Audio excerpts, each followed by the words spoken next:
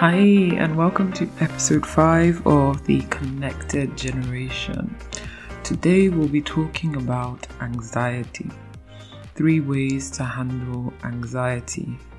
In this age of COVID, this is real, right? A lot of us are battling through this. Racing thoughts, panic attacks, difficulty breathing, difficulty sleeping, loss of appetite, or huge insatiable appetites. These are all symptoms of anxiety, and how would I know? I went through a really bad season where I was bedridden and overwhelmed by fear of the unknown, and I'll walk you through the same steps I went through to overcome anxiety. With Rona on the rise and the overwhelm of information we're bombarded with, we're literally awash with information, and it's not information that empowers, but it's the kind of information that assaults and bruises our souls. You know, all those forwards on WhatsApp, all the many theories on social media, and the constant bad news causes so much underlying anxiety and stress. How do we deal with it? How do we thrive emotionally in the midst of so much adversity? That's what we'll be talking through today. First things first, there's no shame in seeking professional help. In talking to a counselor, I think we need to lift the stigma of having a therapist or counselors. And we don't need to necessarily see a therapist or counselor when our world is falling apart. Instead, I think we need to look at therapy as preventative maintenance. So the first way we can handle anxiety is through our thoughts. What are you thinking? We're going to go to church today. The word of God is clear. As a man thinks, so he is. So are your thoughts of thriving, of abundance, prosperity, successful relationships, fulfillment, blessing others, helping others, or failure, ill health, collapse of business, being used, abused, manipulated, and the likes? And you know, we often quote Philippians 4:6, where it says, "Be anxious for nothing, and the peace will guard your hearts," and all that. But a lot of us omit the final part of that passage, the next verses, where it tells us to think on thoughts that are right, pure, lovely, admirable, of good repute, excellent, and the likes. So the peace can't guard our hearts when our hearts are fixed on negative stimuli. And I will say that there are many triggers in your life that may cause you to start thinking of thoughts contrary to that verse. I can tell you the triggers in my life. CNN, bringer of bad news. Netflix, all those thriller shows, they fill me with so much anxiety. And again, the Bible is very clear that faith comes by hearing by the word of God. Constantly hearing the news, bad news, or watching thriller shows that will not fill you up with peace. So how would I know? Because about 2 weeks ago, when we had the mini lockdown and change of schedules, I spent like 2 days just kind of slumped in front of the sofa literally just watching the global death count rise, listening to Trump's great theories and wishes. At the end of the 2 days, I literally felt a heaviness. Like, I just felt depressed. And it took me some time to realize, like, what's going on? And I realized that I had been meditating on bad news, literally, for 48 hours. Another trigger for me is not starting my day having primed my thoughts. And what does that mean? I prime my thoughts in the place of prayer, meditation, journaling, silence, worship, and the word.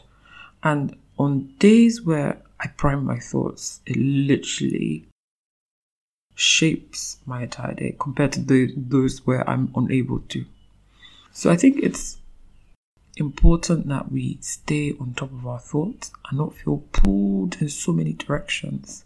We're such a busy generation, right? We're so distracted. Our phones are constantly bombarding us. We need to intentionally program some stillness into our schedules that will help us in feeling peace in our minds. The second way I'm going to be talking through is through our sight. So what are you seeing? Not literally, but in your mind's eye, in the eye of your imagination. Now, I used to think this was woo-woo until I had my bout of anxiety and I was literally bedridden, overwhelmed by fear, and a mentor suggested visualization. Practicing seeing myself doing what I loved, utilizing the power of my imagination. And literally, I kid you not, like shackles falling off my feet, the very next day I was a different person with a spring in my step. I no longer went back to being bedridden, unable to take action. And the interesting thing is that nothing in my external situation changed. All it was that I gained some inner fortitude through using visualization. So use your imagination. Picture yourself doing what you love and run wild with that imagination. Let it be detailed and vivid, but positive. Think about, where are you? What are you doing? What are you feeling? Who are you with? Literally, seeing is believing. It's not a joke. And I say all this not to encourage inaction, just to be stuck on fantasies, right? But it's important to help your brain to reduce fear and anxiety so that then you are able to take action. And when we think of athletes, for instance, studies show that visualization increases their performance because it improves their motivation, coordination, and concentration. And it also helps in their relaxation, helps them reduce their fear and anxiety. And Aristotle is quoted for having said, first, have a definite, clear, practical idea, a goal, an objective. Second, have the necessary means to achieve your ends, wisdom, money, materials, and methods. Third, adjust all your means to that end. So, having that vision, that sight, is extremely important. And our final way number 3, through your words. So at the root of anxiety and depression is fear. And I often say that fear is like a bully. And most bullies are cowards that once you confront them, they retreat. I remember when we moved to the UK when I was 9 years old. And when I first got to school, I was bullied by a girl that would mock the way I spoke, my hair, everything about me, the way I looked. And about 2 weeks into it, I then had an aha moment. I was like, why am I listening to this girl? And I got some confidence where I then kind of became the bully and I told her about herself. And guess what? She retreated. After that day, she did not bully me again. So I think similarly, fearful thoughts need confrontation. Confrontation through speaking back to them out loud. And how do you do that? Essentially through affirmations, confessions, whatever you want to call them, right? And once you do so, that bully, the bully of fear, speaks less often and less loudly. And again, this is not woo. There's actually scientific evidence suggesting that when people practice self-affirmation, there's certain neural pathways that are increased. And there were results of a study by Falk and his colleagues suggesting that when we practice positive affirmations, we're then able to view what would have been threatening information as more self-relevant and valuable. So instead of saying Corona is on the rise, the economy is terrible, businesses are failing, our family business will fail, we won't have liquidity, I won't be able to afford this and that. Start to tell yourself a different story. Because I believe storytelling is the most powerful form of persuasion, and especially of yourself. Tell yourself, I am resilient. I am creative.